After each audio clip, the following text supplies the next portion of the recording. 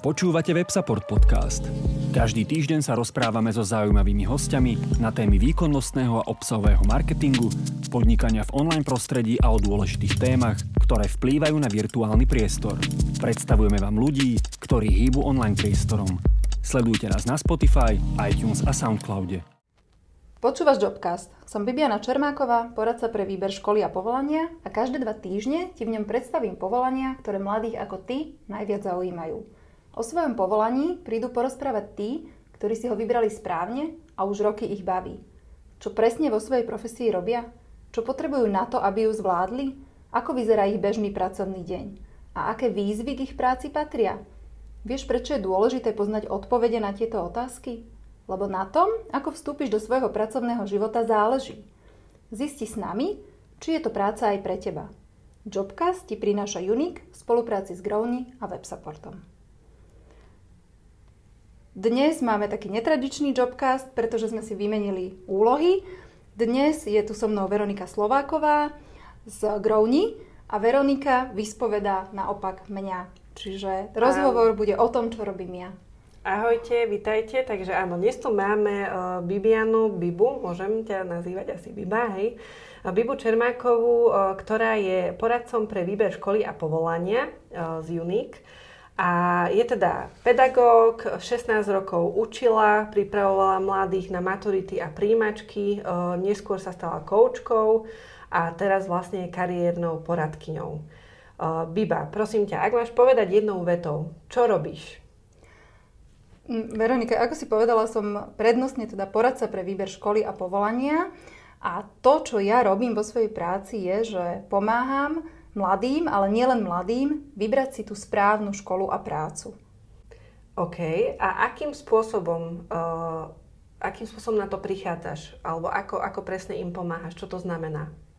Čiže čo robí ten poradca?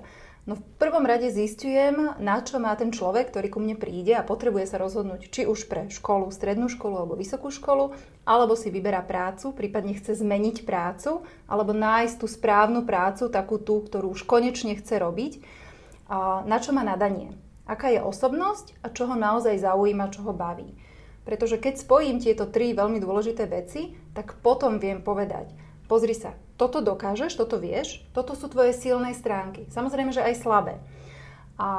Ale zameriavam sa potom na tie silné, pretože vďaka tomu, čo dokáže, aká je osobnosť, čo mu vyhovuje, čo potrebuje a čo ho naozaj zaujíma, vďaka tomu viem povedať, že táto práca, toto štúdium, táto činnosť je presne pre teba, pretože ti pôjde, bude ťa baviť a bude ti sedieť. A prečo je to dôležité podľa teba? Podľa mňa každý by mal vedieť, čo dokáže, alebo snažiť sa zistiť, čo dokáže, skôr ako sa rozhodne, čo bude robiť. A to, že niečo ten mladý človek ide študovať, znamená, že to, čo si vyberie ako štúdium, ho bude smerovať k tej jeho budúcej práci. A som presvedčená o tom, že keď študujeme niečo, čomu sa budeme neskôr aj venovať, dá nám to tú výhodu. A pôjde nám to, čo budeme robiť aj lepšie. Budeme tomu viac rozumieť a viac nás to bude baviť. Pretože ja verím, že nikto nechce študovať niečo, čo už nikdy v živote nepoužije. A rovnako nikto nechce zažiť to, že sa bude hľadať po skončení vysokej školy alebo niekde ešte v 30-ke, pomaly do 40-ky a bude stále tápať a nevedieť, čo je to jeho. Čo ho vlastne baví, čo ho náplňa, čo chce robiť, v čom je dobrý. Čiže mne príde v dnešnej dobe už až normálne a potrebné vedieť, v čom som ja dobrá, čo mi ide, čo je takéto moje. Pretože tých študijných možností, ale aj tých zamestnaní je tak strašne veľa na výber, ale nie všetky sú tie správne pre mňa. A ja keď zistím, čo je to moje, tak vtedy si viem vybrať. A nemusí ma trápiť, že niečo mi nejde, pretože nie som v tom dobrá. Nejde mi to, nesedelo by mi to, nebavilo by ma to, čiže môžem to ako keby pustiť. Nemusím sa trápiť tým, že tu je úžasná možnosť, toto by som mohla, pretože už aspoň viem, že nie, to nie je ono. Hej? Čiže naozaj preto, aby som zistila, čo je to moje a potom za tým vedela ísť. Jasné.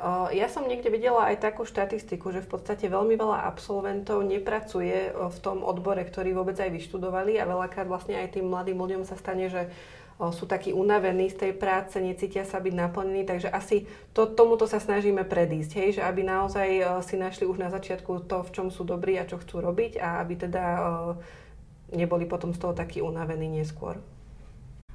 To si dobre trafila, pretože keď si predstavíš, že ideš niečo študovať a budeš jedného dňa pracovať, to štúdium trvá nejaký čas. Ale dieťa, ktoré ide na vysokú školu, ten mladý dospelý, ešte v podstate poriadne nepracoval.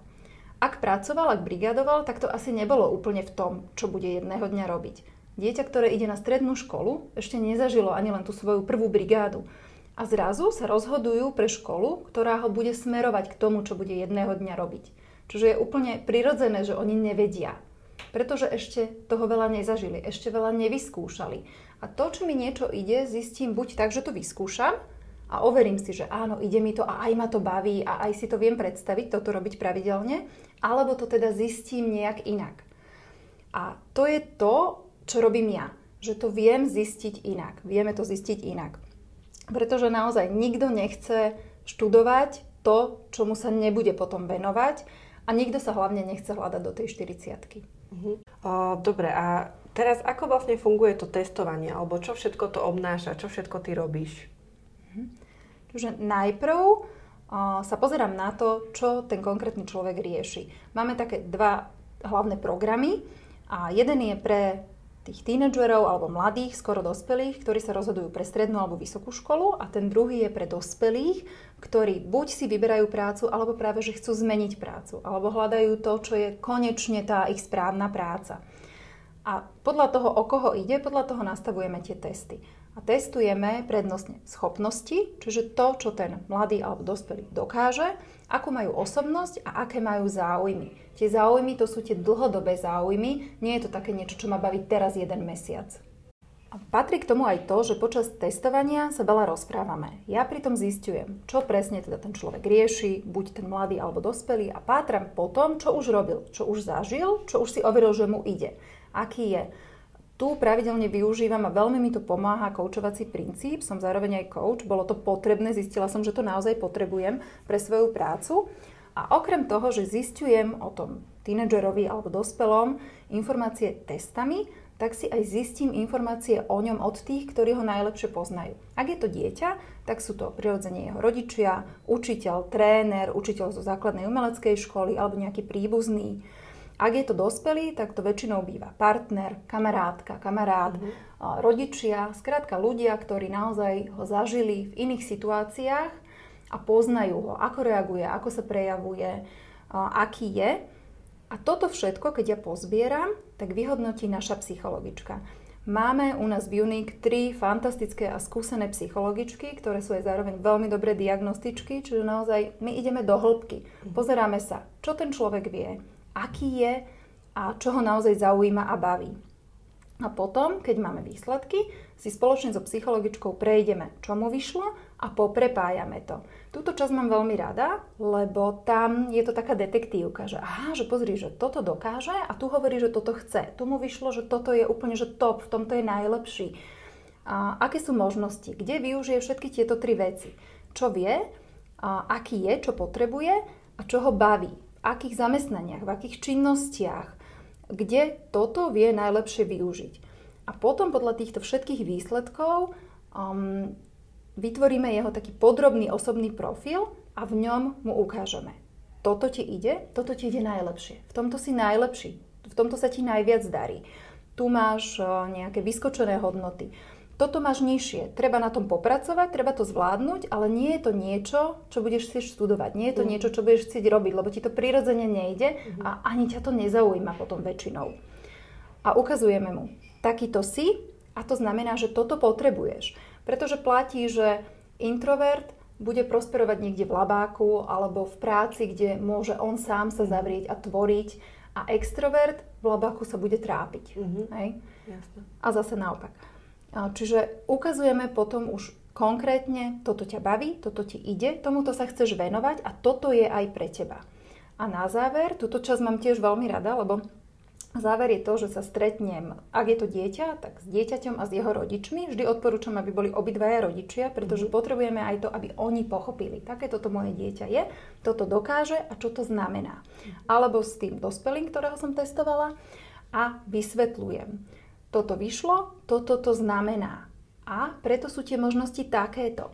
takéto máš príležitosti, takéto máš silné stránky, takéto sú slabé stránky. OK, kde ti môžu tie slabé robiť problémy? Na tie sa až tak nezameriavame, pretože to, čo dieťaťu alebo dospelému nejde, naozaj to nebude chcieť študovať, nebude to robiť. Neúspeje v tom. Zameriavame sa ale na tie silné, tie slabé si hovoríme kvôli tomu, aby vedel, že OK, keď sa chceš tomuto venovať, toto chceš robiť, dosiahnuť, mať, tak toto ti v tom môže brániť. Takže pozor, čo urobíš, hej? Ako to vyriešiš, alebo ako to zvládneš. A potom sa zameriavame teda na tie silné stránky. Toto všetko ty dokážeš, kde to vieš využiť, kde to využívaš už teraz. Veľakrát aj tie 13-14 ročné deti už niečo robia. Napríklad rodičia povedia, že on je taký záchranár, hej, každého ošetruje, opatruje, stále rieši, kto, čo, aké diagnózy v rodine. Áno, pretože to sa prejavuje, taká tá nejaká jeho prirodzená schopnosť už v tomto mladom veku. Preto sa pýtam aj veľmi podrobne rodičov, povedzte mi, aké je vaše dieťa, čo robí najčastejšie, pričom zabúda na čas. Čo o ňom poviete, takéto jeho typické, hej?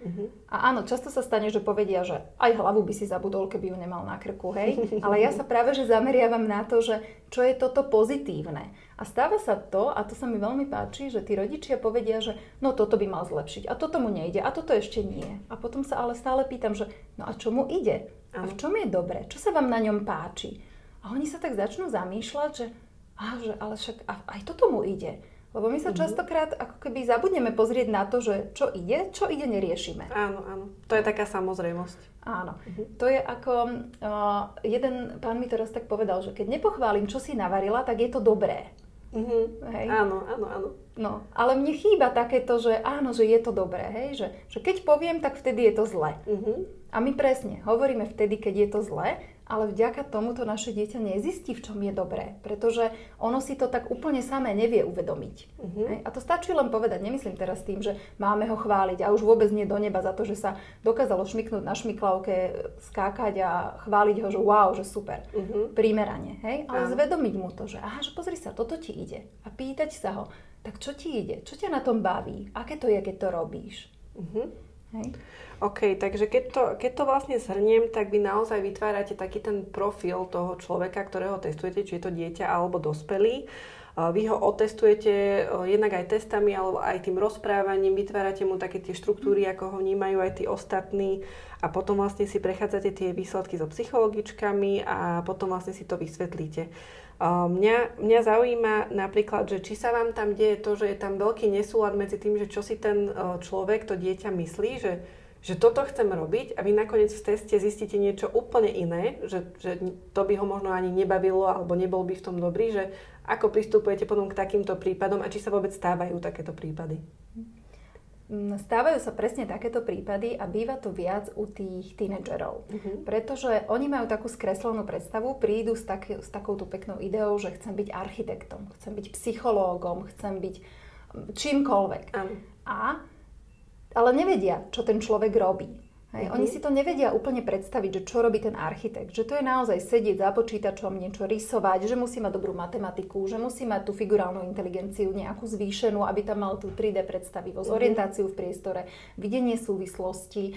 Čiže oni si predstavujú nejaké povolanie, ktoré im znie lákavo, ale nevedia, čo sa v tom povolaní vlastne robí. A aj pretože nám to tak veľmi často vychádza, hlavne u tých, ktorí idú na školu, či už na strednú alebo na vysokú, vznikol náš JOBCAST, ktorý spoločne s Veronikou nahrávame, a toto je jeden z jeho dielov, aby sme tým mladým ukázali, že pozri sa, ak ťa zaujíma toto povolanie, tak potrebuješ na to toto vedieť, ideálne takéto vzdelanie, takto sa k nemu dostaneš, toto sa v ňom robí a takto vyzerá ten každodenný deň v tomto povolaní. Tak povedz, je to niečo pre teba? Ja to teraz otočím rovno na teba. Povedz mi teda ty, čo presne potrebuješ vedieť a ovládať? Alebo ako si sa vlastne k tejto práci dostala? Asi postupne. To, čo určite potrebujem vedieť, je počúvať do hĺbky. Veľmi mi pomáha to, že som si spravila koučovací výcvik, dokonca viacero, mám aj vzťahový koučing, pretože veľakrát je tam ten vzťah rodičia, deti a to sú tie ich najbližšie vzťahy, ktoré to dieťa veľmi ovplyvňujú, alebo vzťahy v rodine. A potrebujem vedieť toto všetko pospájať. Čiže musela som sa naučiť, keď sme tieto naše programy tvorili, ako komunikovať so psychologičkou, pretože tam je to veľmi o psychológii. A ja nie som vyštudovaný psychológ, ale tým, že máme tieto 3 fantastické psychologičky, tak som sa od nich veľa naučila, pochytila a vždy si to overujeme. Utvrdzujeme sa, ja sa stále ešte dozvedám nejaké nové veci. A to, čo potrebujem, teda je hľadať súvislosti, prepájať.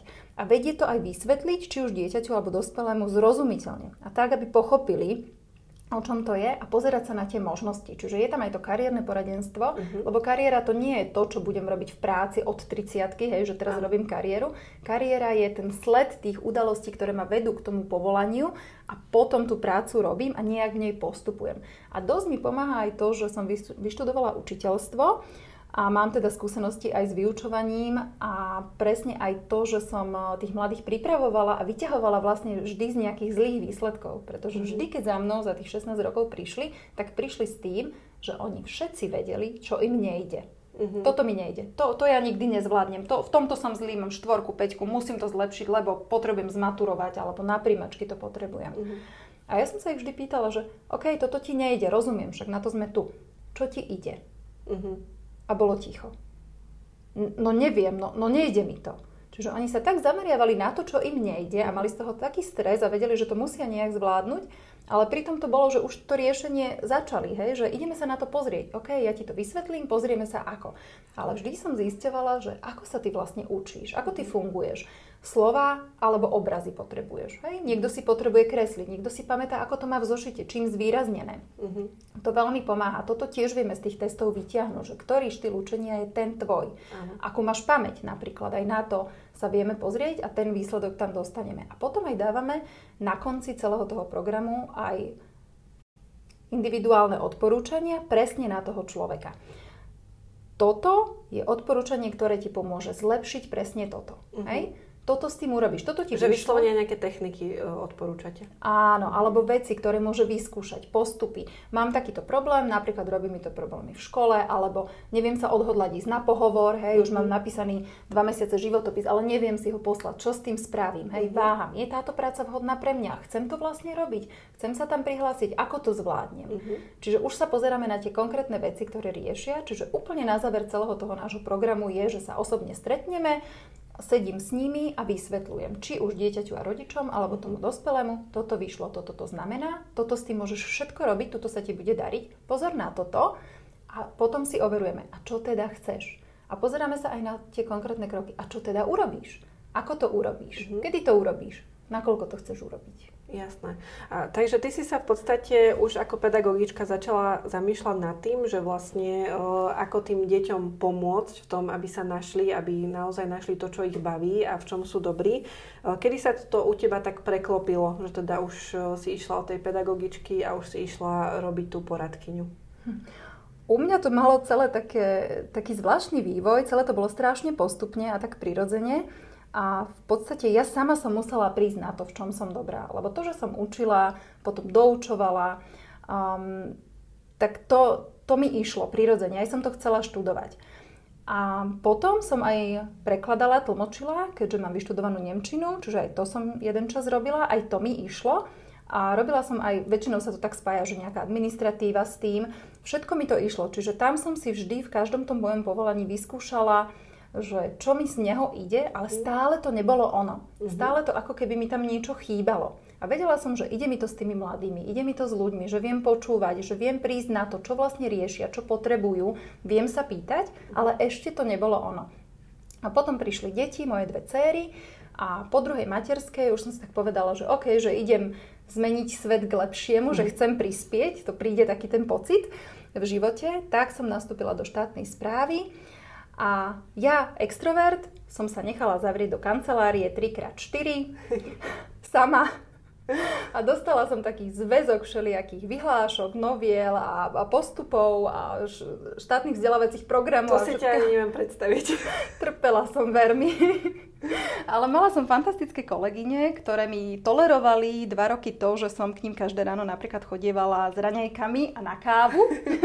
Preberali sme pritom aj pracovné veci. Veľakrát sme vymysleli veci, ktoré zrazu fungovali, lebo sme boli spolu a mne to veľmi pomáhalo, lebo som nebola celý deň zavretá sama v kancelárii. Bola to pre mňa veľká škola, ja som si potvrdila, že naozaj som extrovert, potrebujem ľudí, potrebujem kontakt s ľuďmi, potrebujem vidieť výsledky a pomáhať. Ale povedala som si tie 2 roky, že OK, vyskúšam, urobím tú svoju robotu, mala som na starosti jazykové školy, čiže vytvorila som tam nejakú koncepciu, bola som výskumný a vedecký zamestnanec, znelo to úplne úžasne, tak som skúmala, vytvorila som niečo, odsúhlasila si to s tými jazykovkami, mali sme komisie, zasadali sme, dokonca tým, že som taký akčný typ, tak som si vymyslela súťaž pre učiteľov cudzích jazykov. 2 ročníky som si urobila. Konferenciu veľkú sme pripravovali a to boli také krásne náznaky, že keď sme napríklad pripravovali tú konferenciu, veľa zahraničných hostí, tak mne tie kolegyne hovoria, že ty tam budeš ich vítať, hej, lebo ty vieš, ty umíš mluviť, hej. A hovorím, že no super, akože fajn, že mňa na to dáte a išlo mi to, hej, že to bolo presne to, že vedeli sme sa dohodnúť, porozumieť si, vedela som zistiť teda, čo aj tí hostia potrebujú napríklad, čiže zase to boli také, ako keby celú dobu náznaky, že toto ti ide a prirodzene mi tie veci chodili, ale stále to ako keby nebolo ono. A mňa potom veľmi demotivovalo, že to, čo som vytvorila pracne, nie len ja, ale aj celý tím ľudí a sme si poschvalovali a navrhli, ako to má byť lepšie, v podstate išlo do šuplíka. Lebo COVID, lebo vláda, lebo čokoľvek. Čiže nedostalo sa to do praxe a to sme to ešte prerábali. Čiže celý ten proces, mne to prišlo, že som sa snažila a nie je z toho výsledok a uvedomila som si, že ja potrebujem vidieť ten výsledok, že mňa to demotivuje, ničí ma to, keď nevidím, že som nejak prispela. Čiže som si musela uvedomiť, že OK, toto nie je ešte to pre mňa. A potom vlastne, to je to, čo ja stále hovorím tým mladým, že nehľadaj sa do 40-ky, že môžeš aj skôr na to prísť, lebo však nemusíš to robiť tak, ako ja som na to postupne prichádzala. Ale mala som cca tak 35 rokov, keď už som mala toto ujasnené, začala som si robiť všetky tie kurzy, čiže kariérne poradenstvo, coaching, vzťahový coaching. Stále sa vzdelávam, teraz som napríklad v takom ročnom vzdelávacom programe a už mám vyhliadnuté nejaké ďalšie, čiže stále potrebujem zisťovať nové veci, čo ešte viem využiť a celá tá tvorba, kedy sme tie programy tvorili, tiež trvala asi rok a pol. A keď poviem my, tak ujasním, že YouNique nie som len ja, ale mám fantastickú kolegyňu, ktorá je môj aniel, backup, support najväčší. Vy sa perfektne doplňate. My sme ten yin-yang, hej. Čiže my máme niekedy aj taký ten vzťah ako tí manželia, hej, že aj sa pohnevame, aj si vyjasníme, pretože ona má to, čo mne chýba, takéto analytické a vie to graficky znázorniť, vie to okresať, núti ma k tomu, aby som bola stručnejšia a ja mám zase to, že ja viem, čo do toho treba dať a mám to know-how a viem z tých ľudí to vytiahnuť a ona potom vie mi pomôcť vytvoriť na to niečo, do čoho to ja nalejem a je to zrozumiteľné. Je tam grafik, ktorý ukáže, že pozri, toto máš vystrelené, pozri sa, toto je tvoja silná stránka, čiže v tomto sa super doplňame. To je moja kolegyňa Lucka.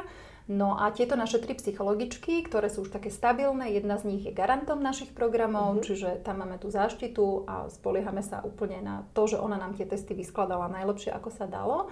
Čiže toto je taký ten náš tím. Funguje nám to úplne perfektne. Mávame aj také napríklad, že pred Vianocami sa stretneme a máme vianočné posedenie, alebo ideme niekam, keď sa to dá. No len zladiť 5 žien je také, že... A ešte niektoré s deťmi, hej? Všetky s deťmi, no tak to si neviem predstaviť. No, nie vlastne všetky, ale hej, je to tak, že viac detí. A do toho ja mám vlastne najviac, lebo ja mám 3 deti aktuálne, jedno skoro 14, jedno 11 ročné a synček má 9 mesiacov, čiže 2 veľké baby. Máme veselo, hej, ale je to úplne super, užívame si to. No ale toto všetko zladiť bolo tiež trošku náročné, ale je to presne to, ako mi to prišlo do života, tak ako to malo byť. Že naozaj mne sa to vyskladalo tým postupným odkrývaním a verte mi, že ja som si prvá robila všetky testy. A vyšlo ti to, čo si myslela, že ti vyjde? Ešte aj viac. Hej. Ale mne to veľmi pomohlo si uvedomiť, že okay, že mám túto hodnotu nejakú takúto, hej, že čo s tým urobím? Lebo to, keď človek zistí, že ja som výrazný extrovert, alebo introvert, alebo to je jedno čo, hej, akákoľvek črta, to samo o sebe je len informácia. Ale keď ti to niekto zinterpretuje, keď ti ten psychológ povie, že pozri sa v kombinácii s týmto a s tým, že hovorí, že toto chceš a toto ti ide a toto ťa zaujíma, tak akože tuto je toto najlepšie pre teba. Čo hovoríš na toto, hej? Že naozaj sa na to, čo aj ja robím, aj iní robia, dokážem pozrieť teraz inak, pretože už tam vidím tie súvislosti. Hej? A pozeráme sa vždy na to, že kde to všetko, čo ty vieš, aký si, vieš využiť. Pretože aj ten extrovert vie tú extroverziu využiť, ale tým správnym spôsobom. Hej?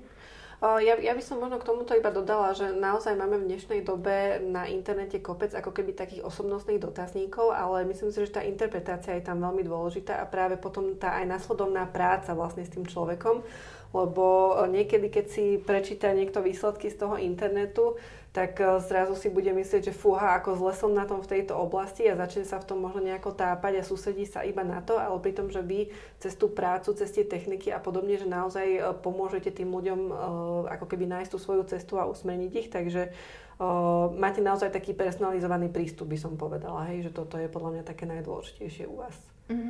Ja vždycky hovorím, že u nás ten človek, ktorý príde na to testovanie a chce o sebe zistiť, chce sa vedieť rozhodnúť, či už škola, práca alebo nejaká kariéra, tak to je kusovka. To nemôže byť inak. To je jeden jedinec, on je jedinečný, áno, doslova, a ja to tam vidím, v čom je on teda unikátny. A veľakrát je to tak, že aj u dospelých je to, že oni pozerajú, že wow, že toto všetko a toto. Ale tu by som aj chcela upozorniť, pozor na tie online testy, pretože vy neviete, aký je to zdroj. A strašne veľa tých online testov, ktoré sú na Slovensku, keď si pozriete tú stránku a vyklikáte si nejaký 30-60 otázkový test a dostanete ten výsledok, vy tam nenájdete ani len kontaktnú osobu na tú firmu, ktorá má ten test. Vy nezistíte, odkiaľ ten test je.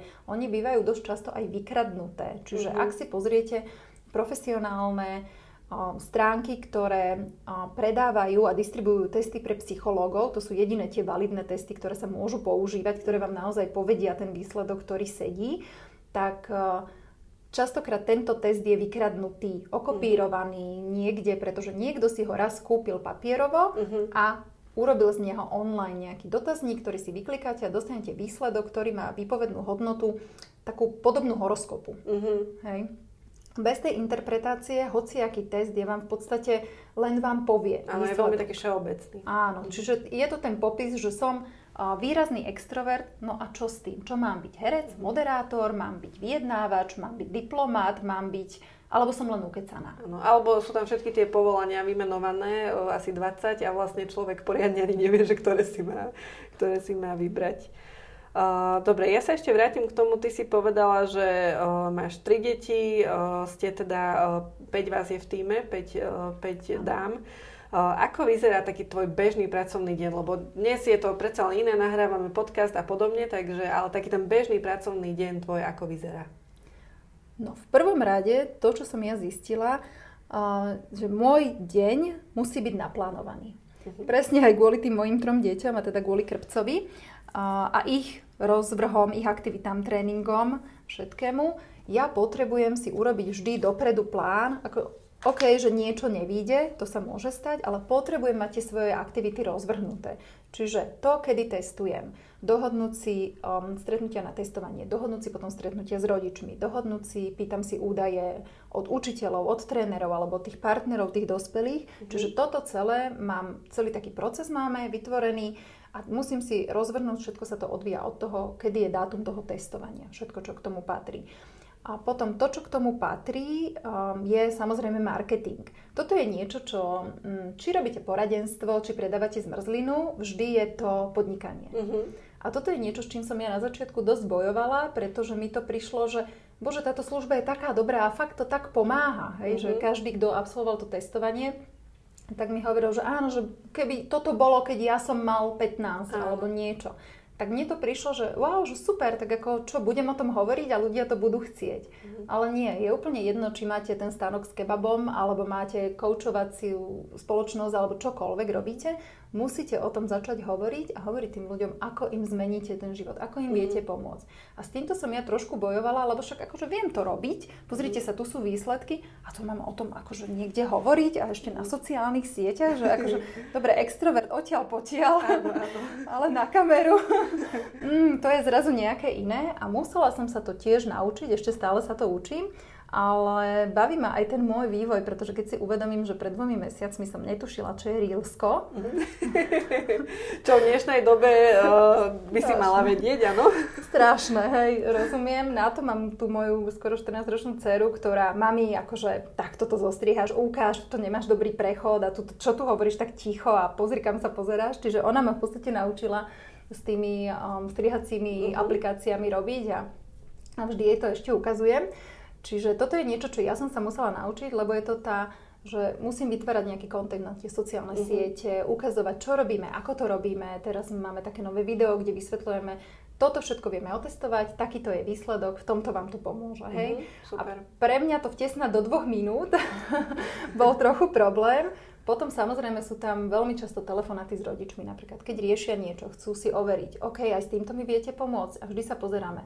Povedzte mi, čo riešite, pozrieme sa na to, čo vieme urobiť. Ak to nie je pre nich, ja im to na rovinu poviem. Pozrite sa, vy máte podľa mňa iný problém alebo riešite niečo komplikovanejšie, viem vám odporúčiť výchovného poradcu, psychológa, čokoľvek, hej, pretože častokrát tam vyplávajú, moje dieťa sa neučí, hej. A ja prídem potom na to, že ono sa nikdy nenaučilo učiť, pretože má veľmi vysokú, veľmi dobrú pamäť, fantastickú, a tým pádom všetko sa naučilo na hodinách, lenže v 15 rokoch už sa musí začať učiť, pretože už to učivo je také, že už mu nezostane v hlave, ale nemá návyk učiť sa.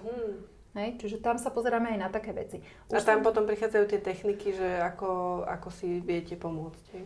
Áno, aj to sme už riešili, čiže aj toto vypadne napríklad z testovania. Už sa nám aj stalo, že rodičia nevedeli, že dieťa má nejakú dysfunkciu, hej, že je tam nábeh na niečo a tie testy to ukážu, že aha, pozor, že tu je niečo, že niečo nesedí. Dajte si to otestovať v CPPAP, hej, lebo tam sú zase iné testy na to potrebné, ale je tu niečo, čo tomu dieťaťu robí problémy. Dajte na to pozor, zistite, čo presne to je, hej, pretože môže mu to robiť problémy v škole, potom aj neskôr v živote. A to, čo sa snažím dodržiavať, je, že testujem väčšinou, to som si tak zadelila, pondelok, piatok. Dni medzi tým, tak do obeda väčšinou sa pripravujem na veci, ktoré sú s tým spojené. Napríklad včera sme mali spolu akciu, hej, YouNique cocktail, čiže tam som mala mentoring, alebo ma čaká prednáška na nejakej akcii, workshop. Potom si pripravujem texty, videá, príspevky, pretože Facebook, Instagram, LinkedIn, každé je trošku iné. A chcem, aby tí ľudia v tom mali tú hodnotu. Čiže snažím sa im povedať, pozrite, toto robíme, takto vám to pomôže, takto potom vyzerá ten výsledok, bude sa vám spokojnejšie žiť, viete sa rozhodnúť. Pretože to, čo my zistíme tými testami a keď to všetko prepojíme a vytvoríme profil, to je niečo, čo ten človek má navždy. Pretože napríklad osobnosť sa vytvára v dospievaní a už sa potom nemení.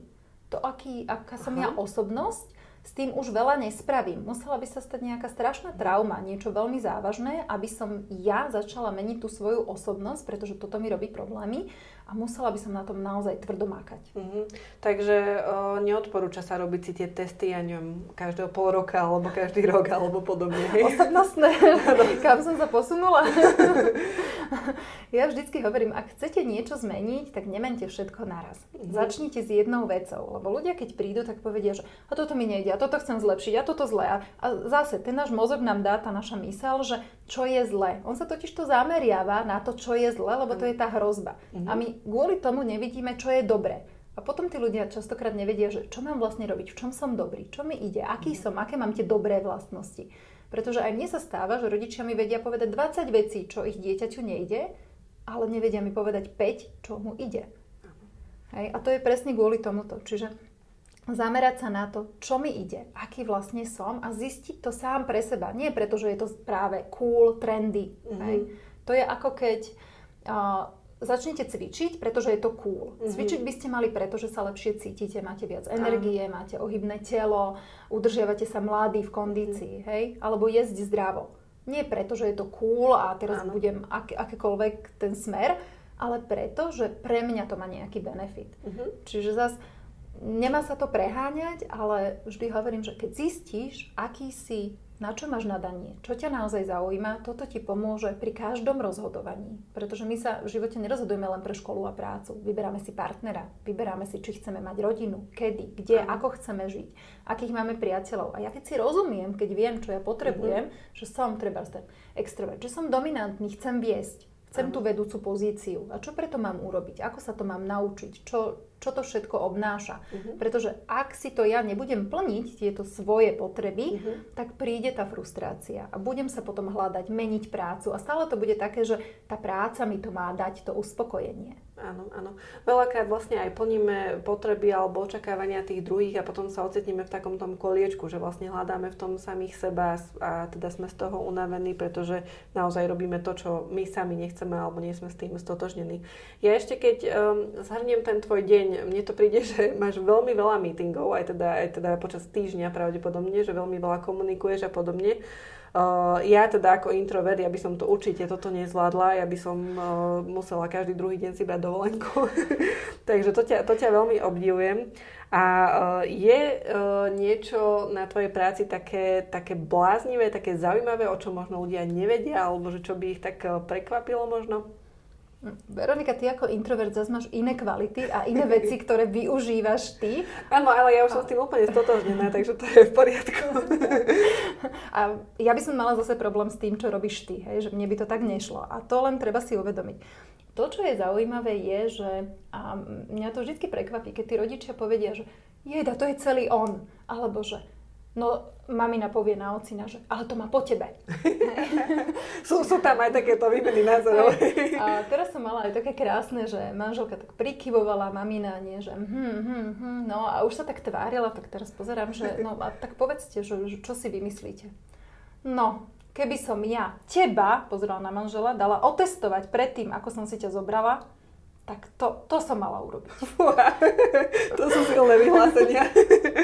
Hej, že bolo tam to uvedomenie, lebo naozaj strašne veľa z tých vlastností, ale aj schopností sa dedí. A my sa napríklad pozeráme, to sme tak vymakali, že pozeráme sa aj do rodiny naspäť. Čiže ja sa pýtam rodičov, aké máte povolania v rodine. Hej, pretože to nie je náhoda, že deti hercov sú herci. Hej. Deti ekonómov sú ekonómovia. Tak ja by som to mala byť ten pedagóg. Možno by ti to sedelo, ale treba sa pozrieť na to, ako to ty máš vyskladané a v čom. Hej? Čiže ak máte toto zameranie, máte tieto povolania v rodine častejšie, tak nejaký ten predpoklad tam budeš mať. A ide o to, že kde ho ty vieš využiť. Ako? V čom? Vo vysvetľovaní? Alebo v takom tom, že vieš zvládnuť atmosféru skupiny? Alebo čo je to tvoje? Áno. To z tohto. Ale veľmi to býva. Že nemusí to byť konkrétne to povolanie, ale môžu byť nejaké tie aspekty toho, ktoré mi vlastne pasujú a viem ich využiť vo svojej práci, aj keď nerobím toho pedagóga napríklad. Tie schopnosti, áno, danosti a tie vlastnosti, ktoré potom robia toho dobrého pedagóga.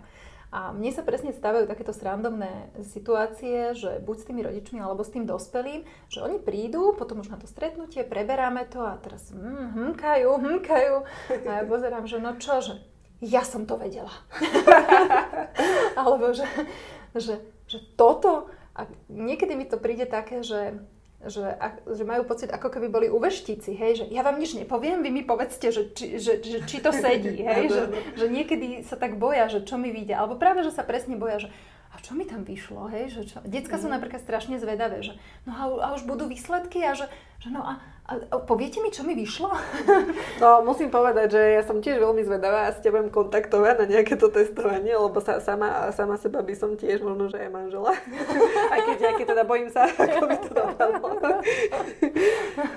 Hej. Super. Vždy sa zameriavame na to, že to, čo vyšlo, ako ti to vie pomôcť. Hej? Pretože to je ten účel. Hej? Že nebojíme sa pozrieť na to zlé. Nie, musíme sa pozrieť aj na to zlé, pretože pozor na to, a čo s tým urobíš. Hej?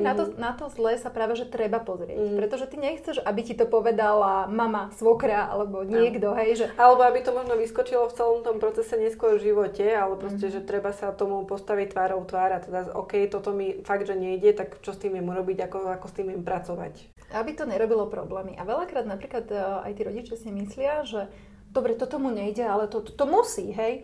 No lenže nemusí. Ak nebude toto študovať a s týmto robiť, tak v podstate ide o to, že on to len musí zvládnuť na tejto škole a ďalej, keď pôjde na výšku, už to tam ani mať nebude. Hej? Že nebude to v živote používať, potrebovať na nejakej takej úrovni, aby to musel veľmi vyťahovať. Čiže naozaj niektoré predmety napríklad, povedzme, potrebuje to dieťa len zvládnuť, pretože nebude s nimi nič robiť. Hej? Čiže aj to je možnosť. Áno. Aj to je fajn, je to taká úľava. Je to vždy že OK, ani mi to nejde, ani ma to nebaví, ani to nie je to moje, nesedí mi to, len to teraz musím ešte rok, 2 zvládnuť, ale nemusím potom sa tým trápiť, pretože ja nebudem ten lekár. Áno. Nebudem ten nejaký vedec, alebo nebudem robiť v práci, kde budem potrebovať pokročilý Excel, hej? Čiže aj to je také, že OK, že teraz to potrebujem zvládnuť, ale nemusí ma to trápiť, že táto možnosť nie je pre mňa. Áno, lebo niekedy vlastne hlavne aj takí tí achievery, hej, že ktorí chcú naozaj mať tie samé jednotky vo všetkých predmetoch, tak potom ako keby naozaj, že snažia sa všade uspieť, ale možno práve, že dávajú energiu tam, kde to možno ani nemá ten zmysel, hej, že napríklad teda poviem za seba, že ja matematika a biológia, že vôbec, ale že venovala som tomu možno, že až príliš veľa času, pritom som sa mohla uspokojiť aj s tou 2 na tom vysvedčení, vôbec by mi to neublížilo a mohla som radšej tú energiu teda smerovať niekde inde, hej. Áno, keby si to vedela skôr a keby si mala teda nejakú tú techniku, ktorá ti povie, že ako sa uspokojiť s 2, pretože to, že si sa nevedela uspokojiť s 2 je niečo, že prečo, hej? Čiže kebyže pochopíš a zvedomíš si to, že prečo je to a ako to teda chceš a vieš urobiť, aby tá 2 z biológie bola pre teba OK, tak by ti to určite pomohlo. A je síce super chcieť vedieť všetko, ale to ja vždy hovorím tým, ktorých testujem, že ale a na čo? Hej?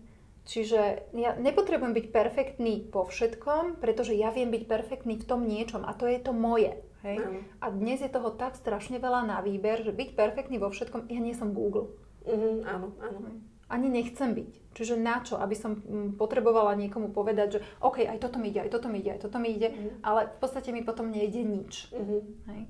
Čiže je super, keď aj rodičia majú napríklad nadané dieťa, len potom častokrát býva práve to, že jemu ide všetko a tak teda čo teraz? Hej?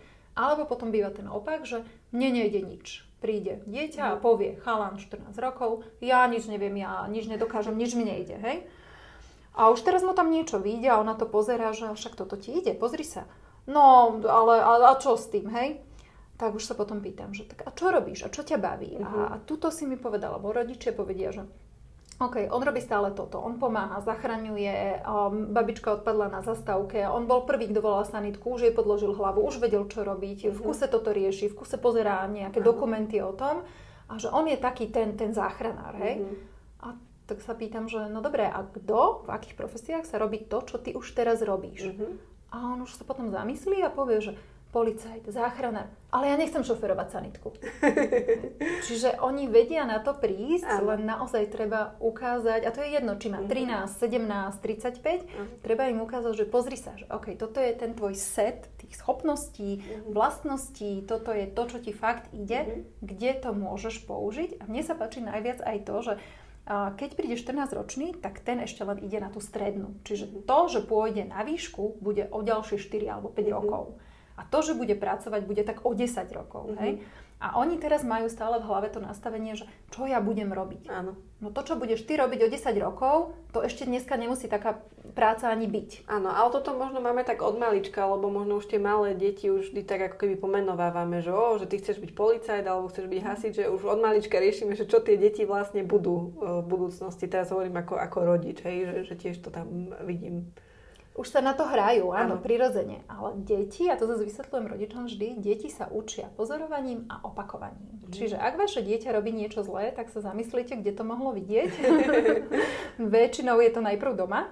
A používajú to, čo im prináša nejaký výsledok. Čiže všetko, čo vaše dieťa robí, ono má dôvod, prečo to robí, lebo niečo mu to dáva. Nemusí to byť vždy pozitívne, ale ono to pre niečo robí. A to, že sa teraz rozhoduje pre to, čo bude robiť, je síce fajn, že áno, že už ma zaujíma tento smer, ale zatiaľ stačí ten smer. Pretože kým on za tých 10 rokov bude robiť, už to nie je tak, že bol pekár, kuchár, elektrikár, čokoľvek, ale už aj napríklad ten elektrikár má toľko špecializácií, alebo ten inžinier, alebo teraz všetky tie IT profesie. Tam je taká veľká špecializácia, že on kým sa k tomu dostane, tak môže tam byť niečo úplne nové. Môže to byť s niečím iným prepojené.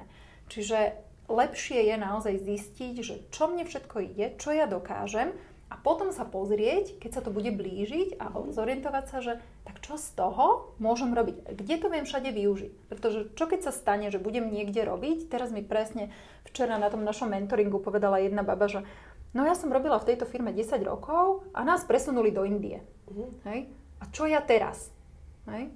Ale keď ja viem, čo mi ide, v čom som dobrá a čo vlastne chcem aj robiť, tak viem sa zorientovať. Ale keď to neviem a zrazu mi zo dňa na deň odíde to, čo ja robím, tak ako nájdem, ako to zistím? No potrebujem najprv zistiť, čo je to moje, čo vlastne teda chcem, môžem, viem, čo mi pôjde a potom sa mi oveľa ľahšie hľadá. A aj sa mi selektuje. Toto mi nejde, nechcem, neviem, nezaujíma ma.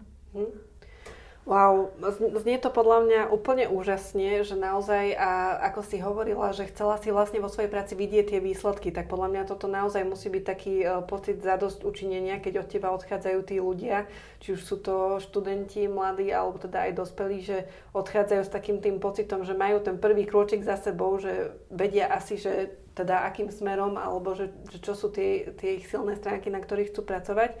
Takže máš naozaj taký ten pocit, že vidíš tie výsledky v praxi? Pokaždé. Vždy, keď odídu z toho nášho stretnutia, tak hlavne u deciek je to strašne až hmatateľné.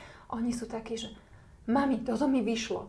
Oni mi povedali. To je ako keby odišli od doktora, že vyšlo, že OK, dobre, hej, že toto. Čiže oni sa strašne tešia a to, čo mne sa páči, že potom mi koľkokrát zavolajú alebo napíšu rodičia alebo pošlú mi nejakú referenciu, pýtam sa ich, že tak ako sa vám páčilo, pomohlo vám to, povedzte mi, vždy sa to pýtam rovno na tom stretnutí, povedzte, čo ešte, čo je tam ešte, na čo sa pozrieme, čo potrebujete, lebo chcem, aby mali aj to poradenstvo, aby vedeli, čo s tým. Áno. A oni mi potom povedia, že je úplne super že my ho už nemusíme kopať, nemusíme ho ťahať, tlačiť, pretože teraz chodí doma nadšená, že aha, že ja som to vedela. Zrazu to dieťa príde s tým, že ja som vedela, že niečo. Len teraz už naozaj vie, že čo. A to dieťa má tú svoju vnútornú motiváciu. Pretože keď ja viem, že niečo dokážem a viem, čo s tým všetko a už si upracujem, že čo teda naozaj z toho chcem, tak ja mám tú svoju motiváciu. Už nemusí mama hovoriť, že no tak pozri sa, a čo teda, a kam dáme teda tie príjimačky. Častokrát sa stane, alebo teraz je presne to obdobie, kedy sa rozhodujú, že kam budú podávať budúci rok prihlášku na strednú, takže prehodia napríklad poradie škôl, alebo tam niečo iné prihodia, pretože sa im to upratalo. Hej? A potom ti deti tak pekne povedia, že no však aj ja som vedela, že akože toto, lebo je to strašne dobrý pocit a mňa toto baví. Niekedy hovorím, že to je, že každé to dieťa by malo mať svojho roztlieskavača. Aj takého niekoho, kto mu povie, častokrát, môže to byť rodič, častokrát je to tréner alebo učiteľ napríklad. Že toto je to, čo mňa na tom veľmi baví. Dobre, a ešte si iba povedzme teda, čo by si chcela, aby ti niekto povedal, keď si s tou prácou začínala, alebo čo by si poradila niekomu, kto možno zvažuje takýto koučing, poradenstvo a túto cestu? No tým, že ja, alebo teda my spolu s ľudskou sme to celé tvorili a pokiaľ viem, tak nič presne takéto ešte nie je a ten náš výstup je až taký, že oni odchádzajú domov s celým svojím portfóliom, čiže všetky výsledky, vysvetlenia, odporúčania, všetko, čo im vyšlo spísané, je to ako keby taká až kniha o tebe, hej? Čiže toto celé sme my poskladali, vytvorili, otestovali, mali sme asi 3 pilotné testovania, kde sme viac deciek a dospelých, čiže toto je niečo, čo sme si museli my vypiplať a odmakať. A zo začiatku napríklad mi robilo problém to, že ja som im chcela príliš pomáhať. Že ja už som videla, že OK, že však ty teda vieš toto. A miesto toho, aby som to nechala na nich a pekne ich previedla tým koučingom, že OK, že tak čo teda, tak už som tak ako keby sa snažila, že tak ide ti aj toto, tak tak som sa snažila tak ponúkať to riešenie, bo ja už som videla, čo všetko by mohli urobiť. Ale to nie je potom to práve pre nich. Čiže toto som si veľmi rýchlo uvedomila a dorobila si ešte ďalšie potom školenia a coaching, aby som toto vedela zvládnuť. A na to už viem teraz dávať pozor, pretože ja potrebujem, aby oni rozprávali. A to druhé také potrebné, a to som si tiež uvedomila až v procese, že potrebujem systém. Potrebujem si všetko naplánovať a musím dať pozor na to, aby som nerobila veci navyše, pretože mám tú prácu, ktorá ma strašne baví, je to úplne perfektné a potom je také prirodzené, že chcete, že ešte toto, ale vďaka tým mojim 3 deťom a tomu krpcovi 9-mesačnému, tak naozaj toto sa celkom pekne uprace aj samé, pretože skrátka mám nejaký čas počas dňa, ktorý viem tomu venovať a na to, keď už sa pripravujem na vyhodnotenie programu, spísanie a stretnutie, na to musím mať ten kľud, kedy sa ja sama zavriem do pracovne a ponorím sa do toho a spisujem si to. Čiže toto sa mi celkom pekne upratalo tými životnými okolnostiami a myslím, že tiež bolo dôležité sa to naučiť. Super. Ja ti veľmi pekne ďakujem, Biba, za tento úžasný a inšpiratívny rozhovor a naozaj, milí poslucháči, ak zvažujete, že či sa ísť dať otestovať, neviete kam na strednú, na vysokú, alebo hľadáte sa, aká kariéra by vám sedela, tak určite sa obráťte na youNique. Je to aj vlastne v popise podcastu, takže odporúčam veľmi, lebo naozaj výborne sa s tebou rozpráva. Takže super, ešte raz ti veľmi pekne ďakujem. Toto bola Bibiána Čermáková z youNique. Veronika, ďakujem krásne za rozhovor aj, že si ho viedla. Ďakujem, ahoj.